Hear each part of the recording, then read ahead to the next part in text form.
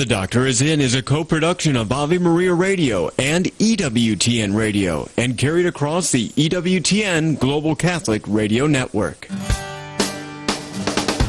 Nice to have you with me here on The Doctor Is In. You have always been a voice of reason through all of this. Appreciate your time, what you're doing for America. I give you advice, and it doesn't work at all. You are definitely not inept by any means. I like to hear women say that about me. Whatever advice you're going to send my way, I am 100% taking it. I can't tell you what to do. I will not tell you what to do. Okay. Well, thanks. That wasn't the answer I wanted. Are you kidding me? Great stuff, Dr. Ray. I'm glad I called. I've scheduled my day around listening to your radio show. You don't have to laugh so hard. Now, from the studios of Living Bread Radio Network in Canton, Ohio, the hometown of Mother Angelica, here's Dr. Ray. Very nice to be here with you. Like to thank each and every one of you. That would be approximately 184 thank yous. And at this point, I'd rather take your calls. The number to get onto the program is 877. Let that sink in. 573. Let that sink in. 7825. Or you can remember it more easily in 3 simple bits of memory. 877 57 equal. 57 as in a variety of calls that we get, and equal in terms of everybody is a winner here. We have participation calls. That's right. All calls are equal in respect. 877 57 equal. If you'd like to get onto the program, I get, dozens and dozens of requests from HR people or agents, authors. Like to be on your show, but you're the only ones on the show. You're my guests. I don't have guests. You're it. You're my guests. Besides, if I had a guest, then I couldn't talk as much. That's a factor. It's definitely a factor. If you call in, it could be something about a circumstance in your life. It could be something you'd like to weigh in on regarding somebody else's call. Do that. It could be something you don't understand about the world of psychology. Obviously, you don't know everything about psychology. Matter of fact, in trivia, we had 2 subjects in the past year and on psychology, and I missed them both. Yeah.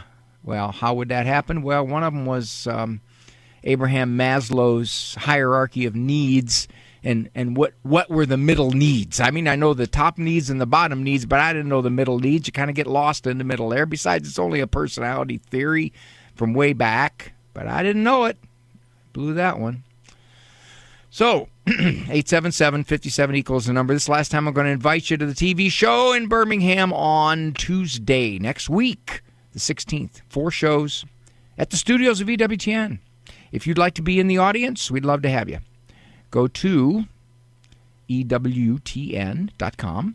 That's easy enough, right? EWTN.com / Dr. Ray Live. Dr. Ray Live. And there's 4 shows you can sign up for. We've got, just found out, we got a family of 5 boys coming in. That's kind of neat. Like the kids in the audience. The kids add a lot to the show. They add youth. So that's great. Love to have you if you'd like to be on. This will be the last time I will make the invite because next week we're heading down to EWTN. Plus, if you don't like the show, you can roam around the EWTN grounds. It's a beautiful place, holy place, lots of neat stuff there. No pictures of me at all. I keep bringing them, and I don't know what they do with them, but they get rid of them. I fought Facebook for a long time, and I decided, okay, no, I'm going to try to connect, make friends with people using Facebook principles. I'll apply the same Facebook techniques of connection. So, what I do now is when I'm walking down the street and I see somebody that I don't know, I tell them what I've eaten that day, how I feel at that moment, what I did the night before, what I'll do later, who I'm going to be hanging around with. Yeah. I give them pictures of my family, my dog, me washing the car, taking things apart in the garage, mowing the lawn, driving around town, having lunch, pretty much doing what anybody and everybody does every day. I listen to their conversations, and I give them a thumbs up. And I tell them I like them. And it's working. It is really working. I already have 4 followers. Yep. 2 police officers, a private investigator, and a psychiatrist. Did I get Tank's consent to be on Facebook? You know, Tank passed away. The big 110-pound rot that we had passed away. Probably about a year ago now, a year and a half ago. His sister, Delta, she's not as big. She's about 90 pounds. She's there, and she's definitely more girl than he was. Tank just was kind of laying around. He was cool, you know. Delta, she's protected us. She's protected us from 9 plastic bags going around our backyard. She's protected us from multiple birds. Well, she hasn't done anything to them. She just lets us know they're there. Pretty much every Amazon package deliverer, yeah. That's it. She's making sure they're not going to do any harm to us. Mm-hmm. Nice to have you. Somebody comes into my office, marriage counseling, and I might make a suggestion that one of the spouses, and more often the guy, to be more affectionate. His spouse is craving the slightest morsel of it. An answer I get might be, that's not me. That's not who I am. I'm just not an affectionate person. Or I might suggest in a marriage conflict that the wife be a little more reluctant to get into arguments with the guy's dad. And she says, well, I'm just an assertive person. That's me. I'm assertive. When we say that that's not me, I think a lot of the time it means that's not what I want to do. Okay, I understand that if somebody says, would you like to go to that party and have a drink? And no, that's not me.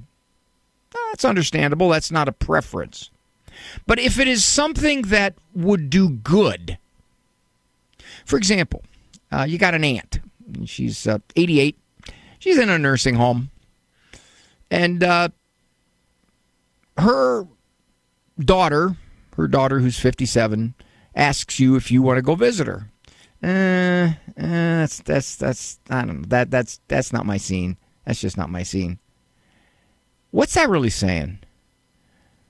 You have a chance to do something good. You have a chance to do something charitable, but you're hiding behind some kind of created persona. That's not who I am. Well, I know that more exercise would be good for me, but that's just not my style. Well, if you know something would be good for you, if you know something would be good for somebody else, can you really hide behind that's not me? Because what you're saying is I don't want to do that. If you will permit me to draw a parallel and use more psychobabble lingo, it's not in my comfort zone. Comfort zone. What a great line. It basically says, here, I've got an excuse for not doing something that is not easy for me to do. When somebody says that's not me, are they hiding? Are they saying you're asking me to do something that I really wouldn't prefer to do? Now, if it's not a moral or charitable issue, I can understand that. For example, somebody might say to me, "Hey Ray, we're going to go golfing on Tuesday." I go, I'm not a golfer. Well, that's not a moral issue. That's not anything that would test my virtue, if you will. But what if somebody says, Boy, they need volunteers at church. You're free Friday night, aren't you, Ray? They need a volunteer. Oh, I don't like volunteering. I'm just not a volunteer type. What am I saying? Am I saying I've already established what I will and will not do according to the traits that I ascribe to myself as a person? I hear that an awful lot in counseling. I hear it a lot in everyday conversation. That's not who I am. And I'm tempted to say, well, maybe it should be who you are. If you claim to be a Christian, a follower of Christ,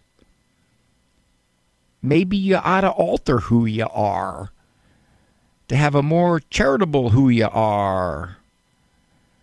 There's a lot of things I would prefer not to do. And I could say, nah, that's not me. But I know it's a good thing to do.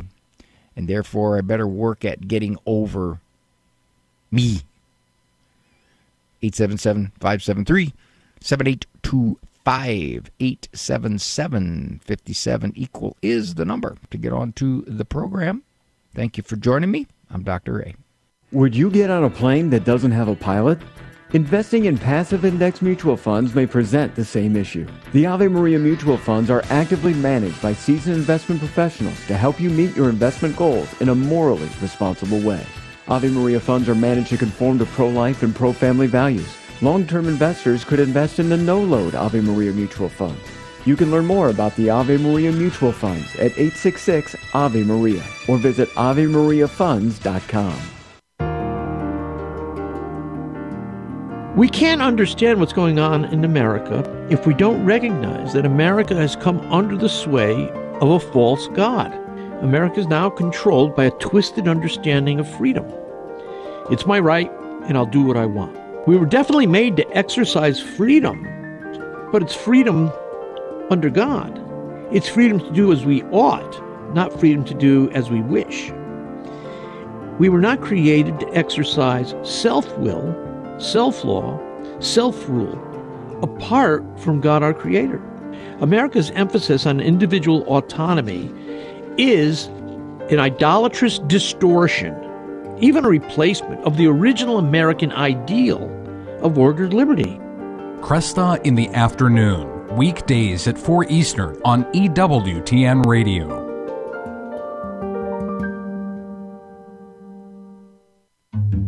He was a doctor of the church and one of the most famous saints of all time. Matthew Bunson and the Doctors of the Church. St. Augustine is honored for his immense contributions to theology, but he balanced his genius with humility. Once declared, it was pride that changed angels into devils. It is humility that makes men as angels. He died in 461. For more about the Doctors of the Church, visit doctorsofthechurch.com.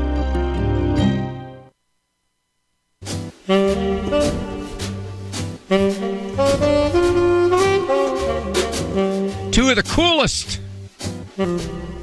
pieces of instrumentation. Saxophone. Sounds like a tenor sax. And the brushes on the drums. Just cool. Thank you for joining me, Dr. Ray Goretti. Combination of virile femininity, masculine sensitivity, and physical spirituality. We had a father on hold at the end of the show last week. And true to our promise, he is first up. He's calling from Ohio. Hello there, sir.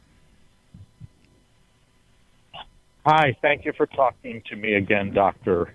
Anytime. Anytime. I was telling you about my son who graduated with a psychology degree a few years ago, couldn't get a job in his field. He now works in construction. He lives at home. He spends a fair amount of time with his girlfriend. He's very smart, very verbal, very quick-witted. He sounds just like me. Well, he can be a little rough on you, too, sometimes. Okay, that's me. That's me. So sometimes when I ask him to do things, then he gets a little angry with me, and he comes out with some witty response why he shouldn't have to, and things like that. So I want to start. He's our last child in the house. I want to start charging him rent. I'm afraid that if I can't do it with him in a good mood, then he's going to blow up with me. And so, frankly, I get afraid at challenging him to do things that I think are for his betterment. I get afraid because of how he might respond. You're afraid he'll just get verbally nasty, or he'll punch you in the head? No, the former. Okay, so he just gets nasty. And but other times he's super great, he's super loving and stuff like that, but many times he just goes up and stays in his room. He doesn't take care of his personal spaces up there. They're dirty, doesn't clean them. And so I want to start charging him rent. I want to start being harder on him. I want him to start having more financial freedom, force him to, and he's supposed to be getting a better job.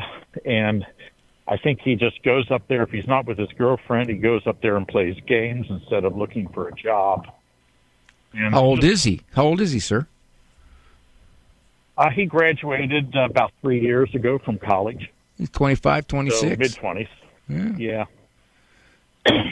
It's interesting because you say several times that you wanted to do certain things, but it's almost sounding like you're afraid to do those things.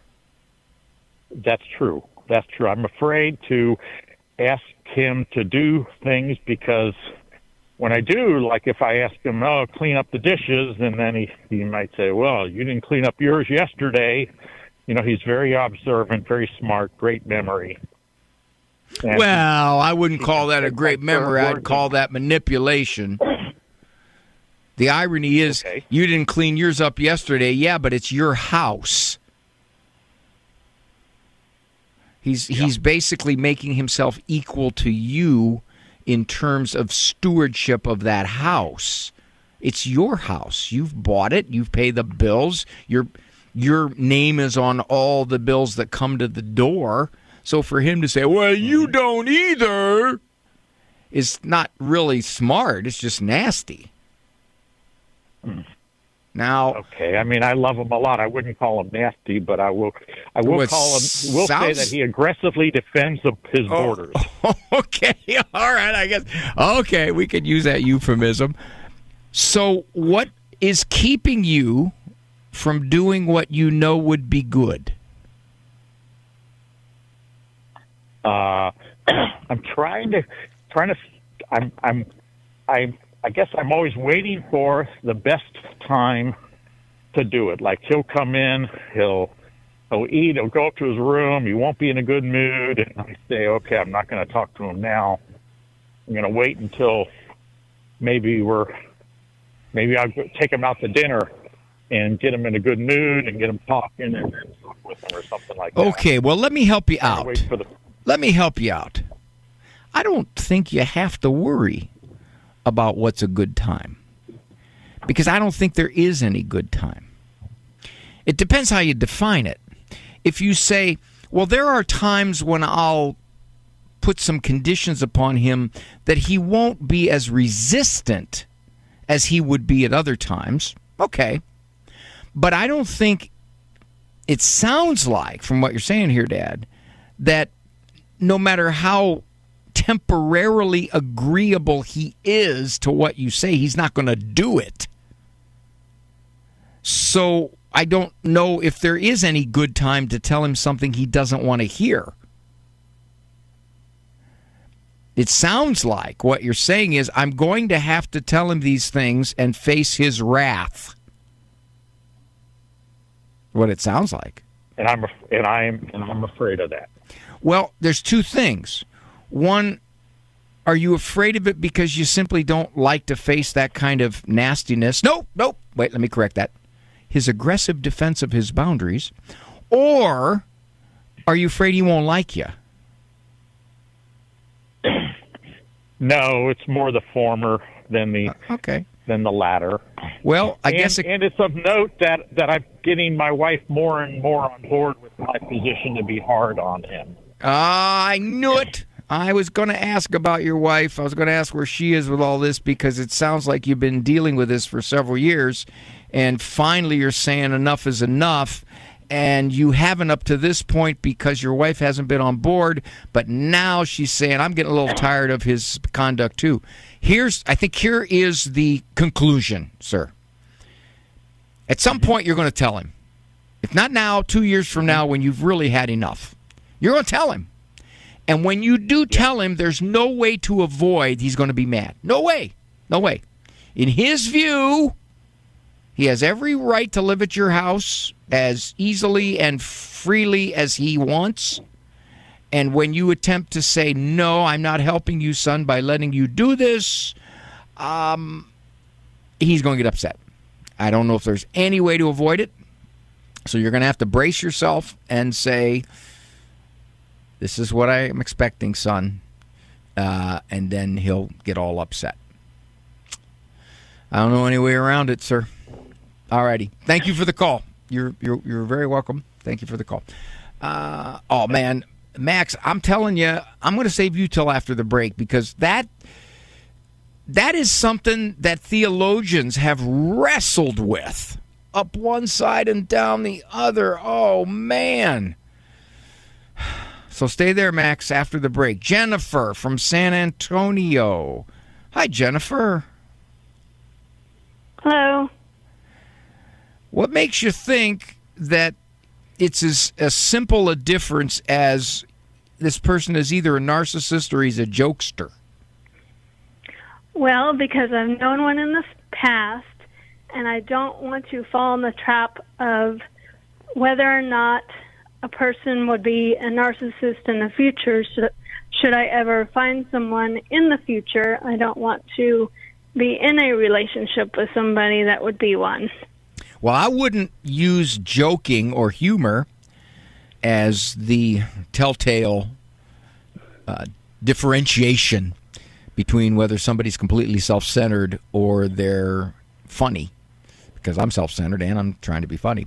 But actually, given that, if you use the word narcissist, which is a very broad term, and it used to be a term that was limited to a clinical diagnosis, narcissistic personality disorder. And if you ever read the description of a narcissistic personality disorder, this is a significant maladjustment in a human being. Okay? We use narcissist now in everyday language, and we use it kind of to mean self-centered, self-absorbed, self-focused, to the exclusion of thinking about others, relating well to others. You would probably here's my best suggestion on getting a handle on whether somebody is self-centered narcissistically. Get to know them. You got to get to know them for a fair amount of time. You got to see them in a number of circumstances with a number of people. You got to see how they relate to people. You got to see their tolerance level. You got to see their ability to understand why you think the way you do, to listen to it, to hear it, to accept it. You got to see if their way is the only way, and if you don't cater to their way, then you're wrong. All those things have to come out in your interaction with a person and with that person's interaction with others as you observe it.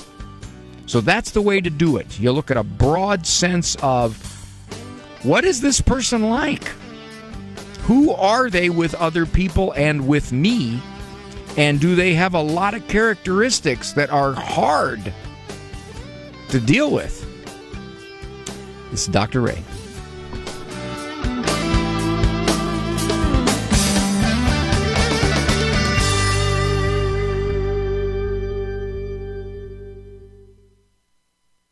Catholic Connection with Teresa Tomeo. I often have people ask me, aren't you scared when you talk about the issues such as abortion or all the different ideologies, especially the gender ideology? I say, I'm scared of what I don't say if I'm not using this platform that God gave me wisely and well. If I'm not sharing information with people, if I'm not sharing the truth of the Catholic faith, I'm going to be held accountable, as is any one of us who has a platform. And we all have a platform. The sizes and the extent are different. But every single person, especially if you have a computer and if you have a Facebook page or a Twitter account, you have a platform. And so we're all responsible to evangelize. And we be fearful, but we move through that fear with trust that God is with us. He tells us He will give us the words. Catholic Connections, Teresa Tomeo. Weekdays, 9 a.m. Eastern on EWTN Radio. Does Jesus always answer our prayers? The Catholic Catechism says yes, Jesus always answers prayers offered in faith and quotes our Lord who said, "Your faith has made you well. Go in peace." The Catechism cites 3 examples where Jesus reacts to 3 different kinds of prayer. The prayer of faith is expressed by the leper, the Canaanite woman, and the good thief. The prayer of petition is exhibited in the action of the bearers of the paralyzed man and the hemorrhaging woman, who is healed by merely touching Jesus' cloak. Finally, urgent prayer is heard from the lips of the blind men. "Have mercy on us, Son of David." This is remembered today as the Jesus prayer. "Lord Jesus Christ, Son of God, have mercy on me, a sinner." St. Augustine parses this prayer thusly: Jesus prays for us as our priest, in us as our head, and is prayed to by us as our God. This is Peggy Stanton, and this has been the Order of Malta's Minute with the Catechism.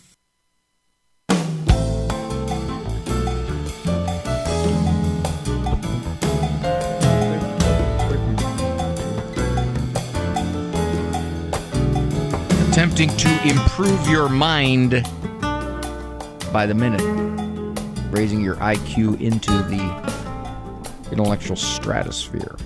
Very nice to have you with me. I'm Dr. Ray Grendy. Program Doctor is in. All right, I'm gone to Max from New Mexico.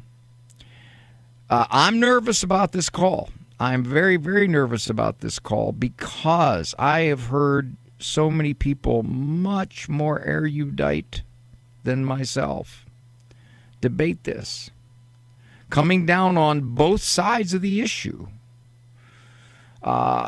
I suppose the best thing I can do for Max is to give a summary of both sides of the issue as I have tried to understand it. Hi, Max. How are you? Hi, Dr. Ray. I'm doing well. Why couldn't you ask something easy, like my kid won't go on the pot? What do I do? You know? I would, but I don't have any kids. So, oh, man. I got to say, you're really helping me by taking my call today, though, because I just got my wisdom teeth out a few days ago, and it still hurts a lot, and I can't grow the teeth back. But I figured, what better way to grow the wisdom back than to call you? That's what I was going to say. I'm glad you took the words out of my mouth, or teeth out of my mouth, or whatever. That's right, because you've lost some wisdom, and hopefully I can make up for it in this one segment. Hopefully. You sound unsure of yourself. I am nervous about this, Max. Yeah, so my question is, I've never heard you talk about this before, and I've heard a lot of different answers. You've probably heard it before. It's if Nazis show up to your door and you're in Germany and you're hiding Jews in your house, and they ask you, they're trying to be quick, so they just ask you, yes or no, are you hiding Jews in your house? Is it wrong to say no to them? I don't think it is, because it's a time of war. Assuming you're in World War II, killing is okay in war, and I would say stealing is okay in war. You talked about Father Emil Capon recently. He stole food from the Koreans to feed the other prisoners in his camp. I don't think there was anything wrong with that. So I think similarly, there's nothing wrong with lying to the Nazis to save the lives of the Jews in this case.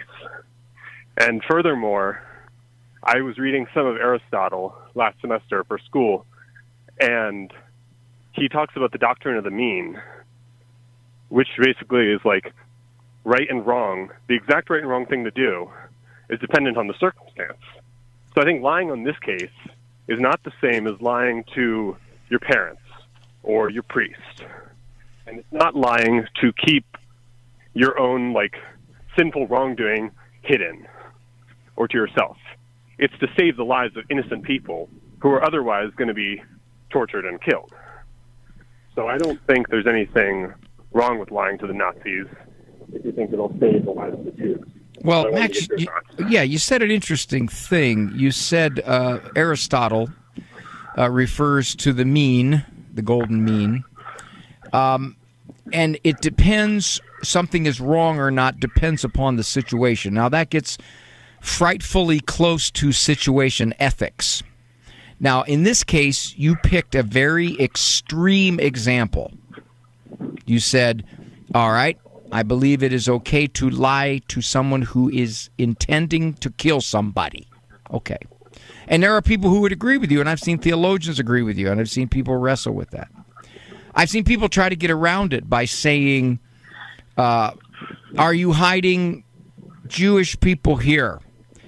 And then you answer, why would I hide Jewish people? You think something's wrong with me? In other words, you didn't say yes or no, but you more or less implied. Why would I do that? That's stupid. Why would I do something like that? That's ridiculous. See, that's one answer I've heard, but I also think, I mean, I've had someone try to lie to me before by not giving me a yes or no answer. I saw right through it immediately. So I think the Nazis could too. And also, if my parents were asking me about some wrongdoing that I had done, and I had done it, and I was just trying to dodge the question, like, oh, well, why do you think I do that? I think that would be wrong to do as well. Well, let's cloud it up here, Max. Let's cloud it up a little bit. Let's say that your parents ask you if you did something, and if you were to admit it, they would hate your girlfriend because of it. Okay. Now what? I'm a bit confused of what the circumstance would be. Well, let's say that you and your girlfriend did something quite immoral. All right. And they're asking you, did you? And you know that if you admit to it, that they would say, well, she's not welcome here. We can't believe this. She's not for you. And as long as we're alive, it's going to take us a long time to even think about forgiving her. What then? Huh. See how it's kind of yeah, it's fuzzy. You see how it's fuzzy? Because when you say, now it's easy enough to say, well, okay, the Nazis want to kill a Jewish person, therefore I'm not going to tell them the truth. All right. Now some could say, well, you're not lying because the Nazis don't have any right to know that. They don't have any right to know that. It's not within their circle of knowledge. Okay, got that. But then what happens is, and this is where it gets fuzzy, at what point? Let's say, okay, here's another one. Your dad asks you if your brother did something. And you know what your brother did wasn't all that serious. But if you said yes, you knew that your dad was just going to flail on your brother. Your dad has that kind of temper. And if you say, yeah, Dad, he did it, and your dad is just going to not discipline him, he's just going to just unload on him, not necessarily verbally either. Now what? It seems like the circumstance, though, would be that saving him from unjust punishment. But I guess, though, if it's your dad, then you can't lie to your dad. And then who says what punishment is unjust? Let's say that you say, well, if I tell him this, my dad is going to ground him for a month. And that is just over the top. That is way beyond any consequence for what he did. And I know that if he does that to my brother, that'll throw my brother into an emotional funk, and I don't think he'll pull out of it. Now what? Yeah, dang, it does get foggy. Yes, it does, my friend. That's exactly right. Yeah, it's easy enough to live on the extremes because you can say, hey, that's pretty clear to me. But then it gets down to the point where, okay. Now, I've seen the side that says you don't lie no matter what. You just don't lie no matter what because the truth speaks for itself and the consequences of following the truth can be ugly or unpleasant. I've seen that side.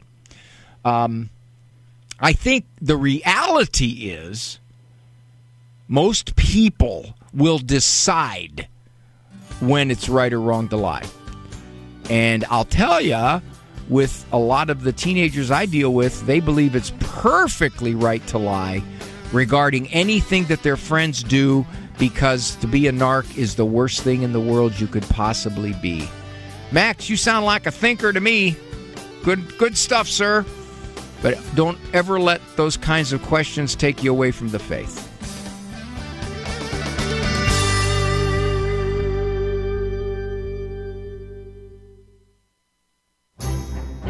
Hello and welcome to this segment of The Crux of the Matter. I'm Father Wade Menezes of the Fathers of Mercy.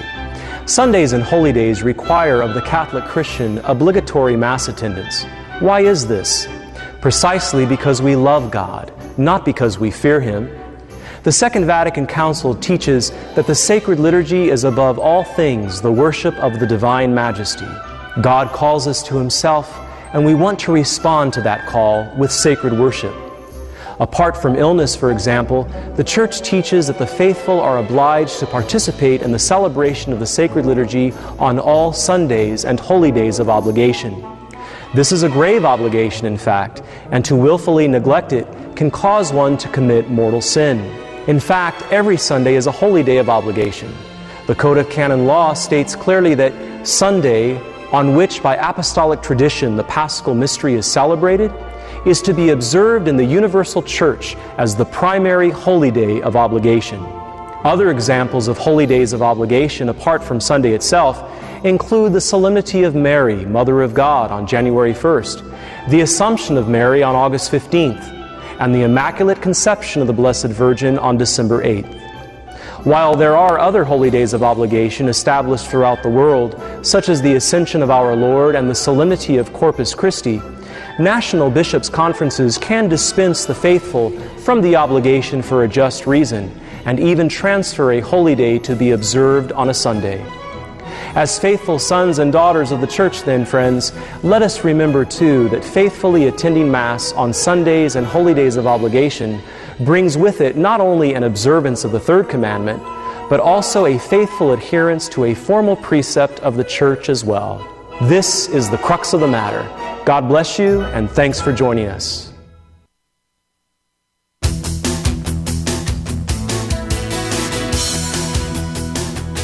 Aw, Maureen, what are you doing? I was all excited. You're going to fluff me up, and then you just left. Tom from Omaha, Nebraska, KVSS, good Lord permitting, I'm going to go out there and spend some time with those folks at Spirit Catholic Radio because they got 25 years on the air. And I've been with them 20 of those years. Yeah, they picked me up right out of high school. And they said something to the effect that I asked them, I said, you got 25 years of high-quality broadcasting. They said, yeah, Ray, yeah, you've got about 6 years of high-quality broadcasting. I said, no, I've been with you guys 20. As we said, you have about 6 years. Hi, Tom, how you doing? Fine. You said 20 years out of high school? That's a lie. Well, I had my tongue in my cheek, and you couldn't see that. Oh. I had my fingers crossed. No reversies. All right. Now, here's the deal. Jesus lied in the Bible.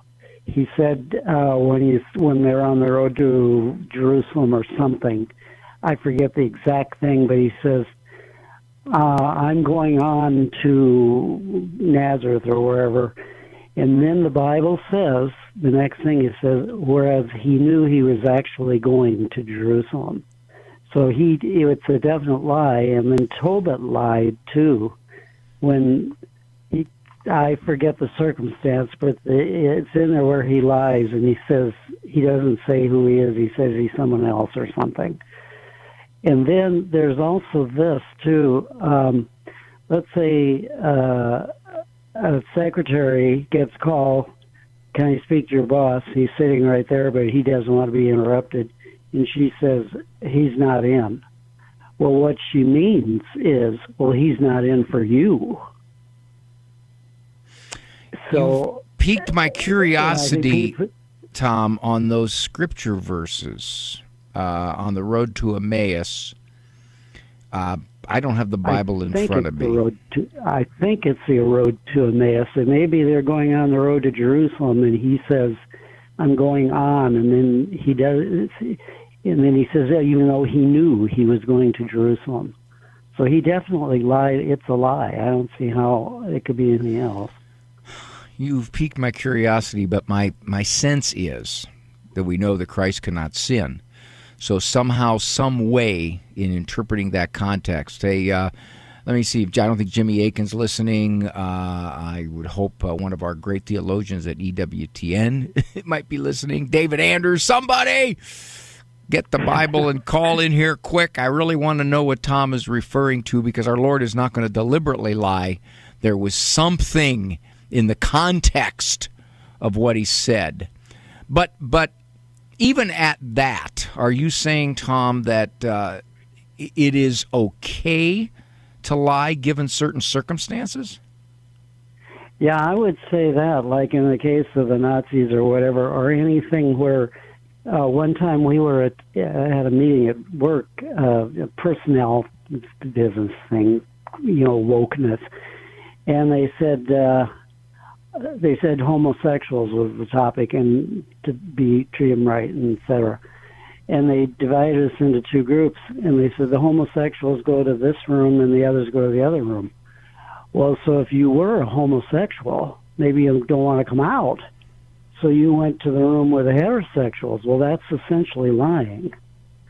It isn't. Falsehood. It isn't, because that person has no right to make you say something that you don't wish to say.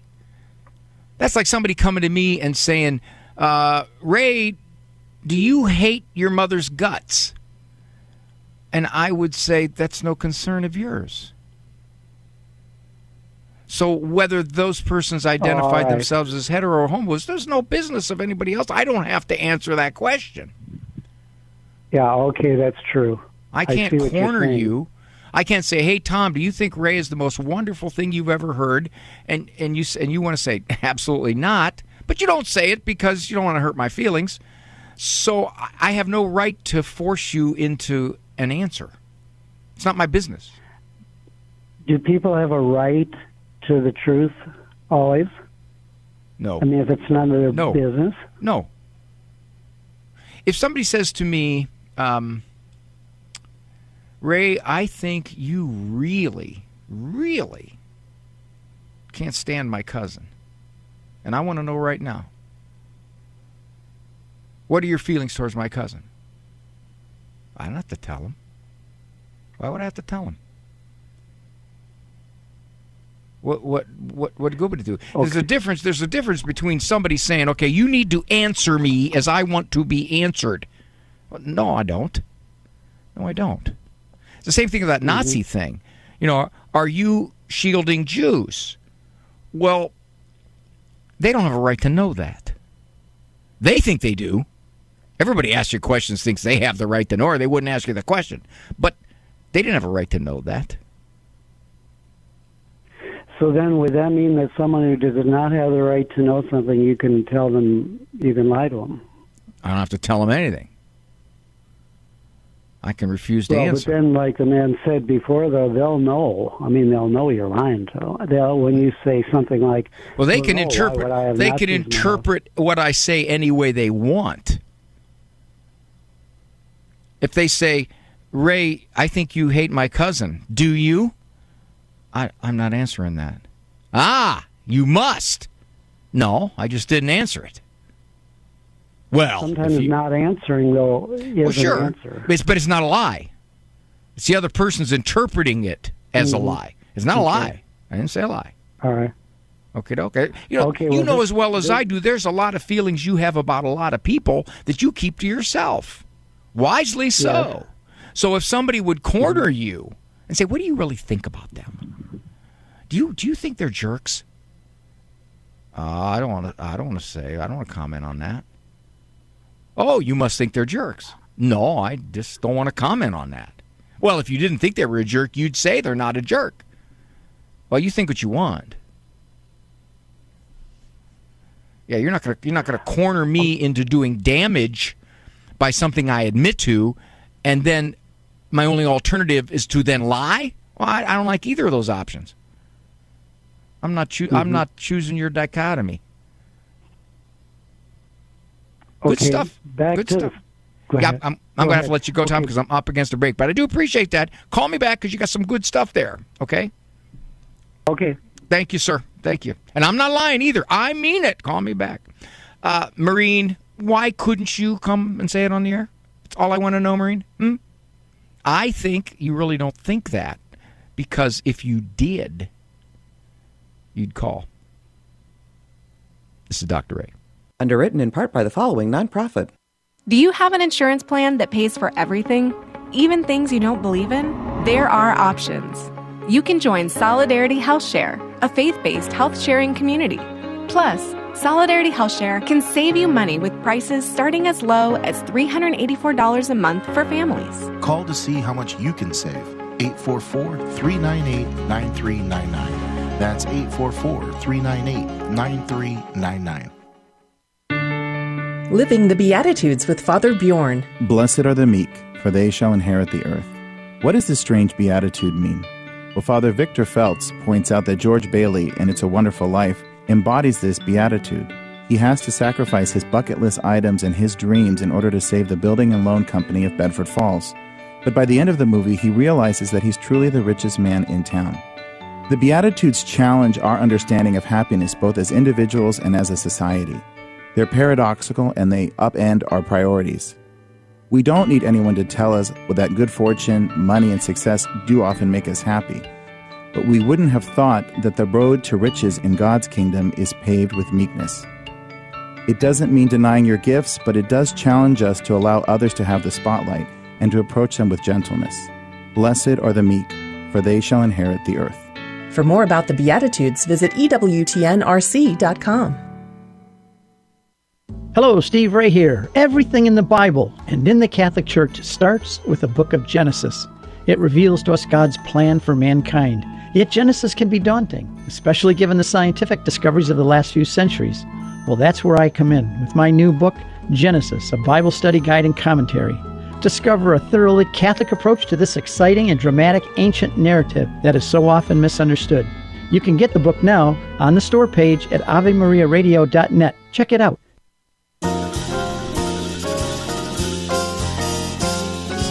I am torn whether to say this or not. It's not a lie, but I am torn to say it because it's probably going to pretty much deep six my chance for the Humility Award comeback.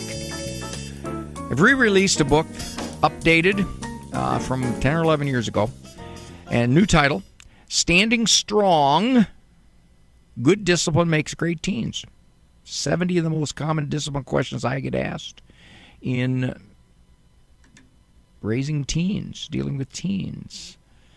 Chores, respect, technology, confidence, going against the tsunami of the cultural immorality, all those questions. And the book is supposed to do two things. One, to help you as a good parent stand strong against a culture no longer on your side. Give you the spinal stenosis. I shouldn't use that word. That's a pathology. Give you a spinal steel rod to help you have a spine that can stand up against that and the people who critique you and analyze you because you have high standards.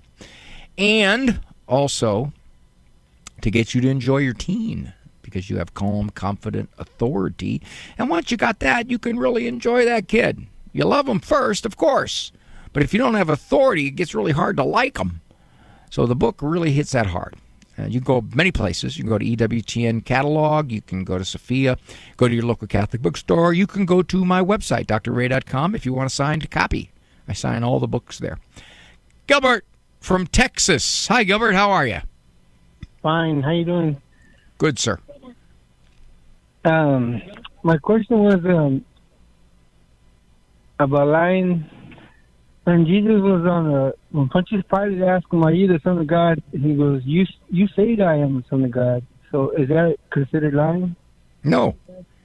No, he said, basically, you said it. Now, if Pontius Pilate wants to say, well, all he's doing is he's sloughing it off on me. But Jesus was saying, you said so. Are you the Son of God? You said it.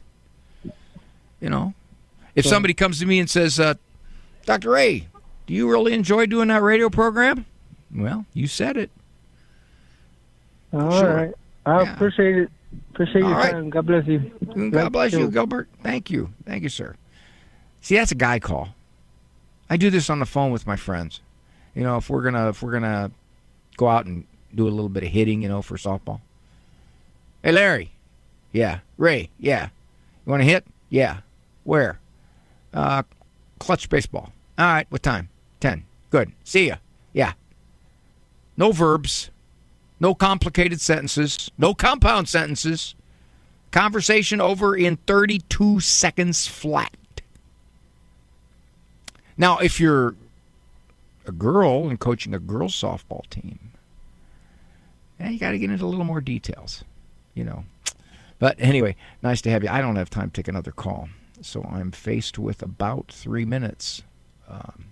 So let's talk a little bit about the whole lying thing. Question the commandment, thou shalt not bear false witness against thy neighbor. So that one's pretty specific.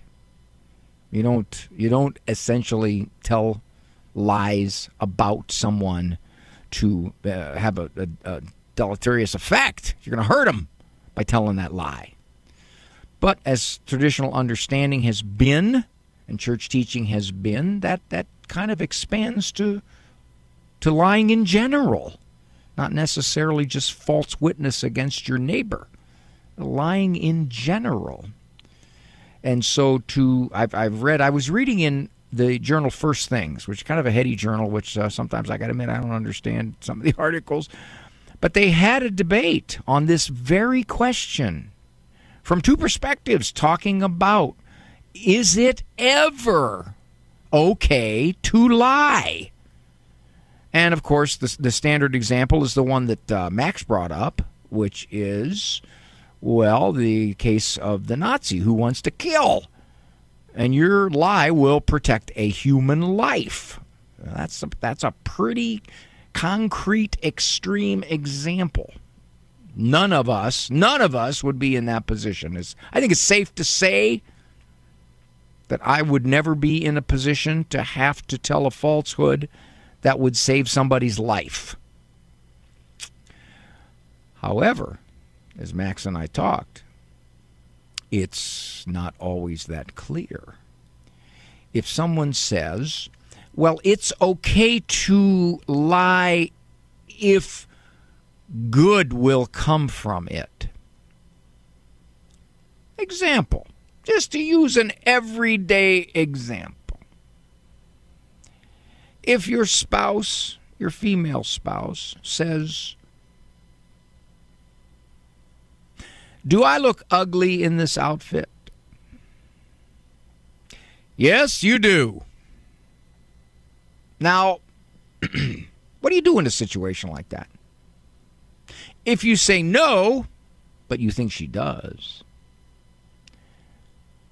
you're lying, technically.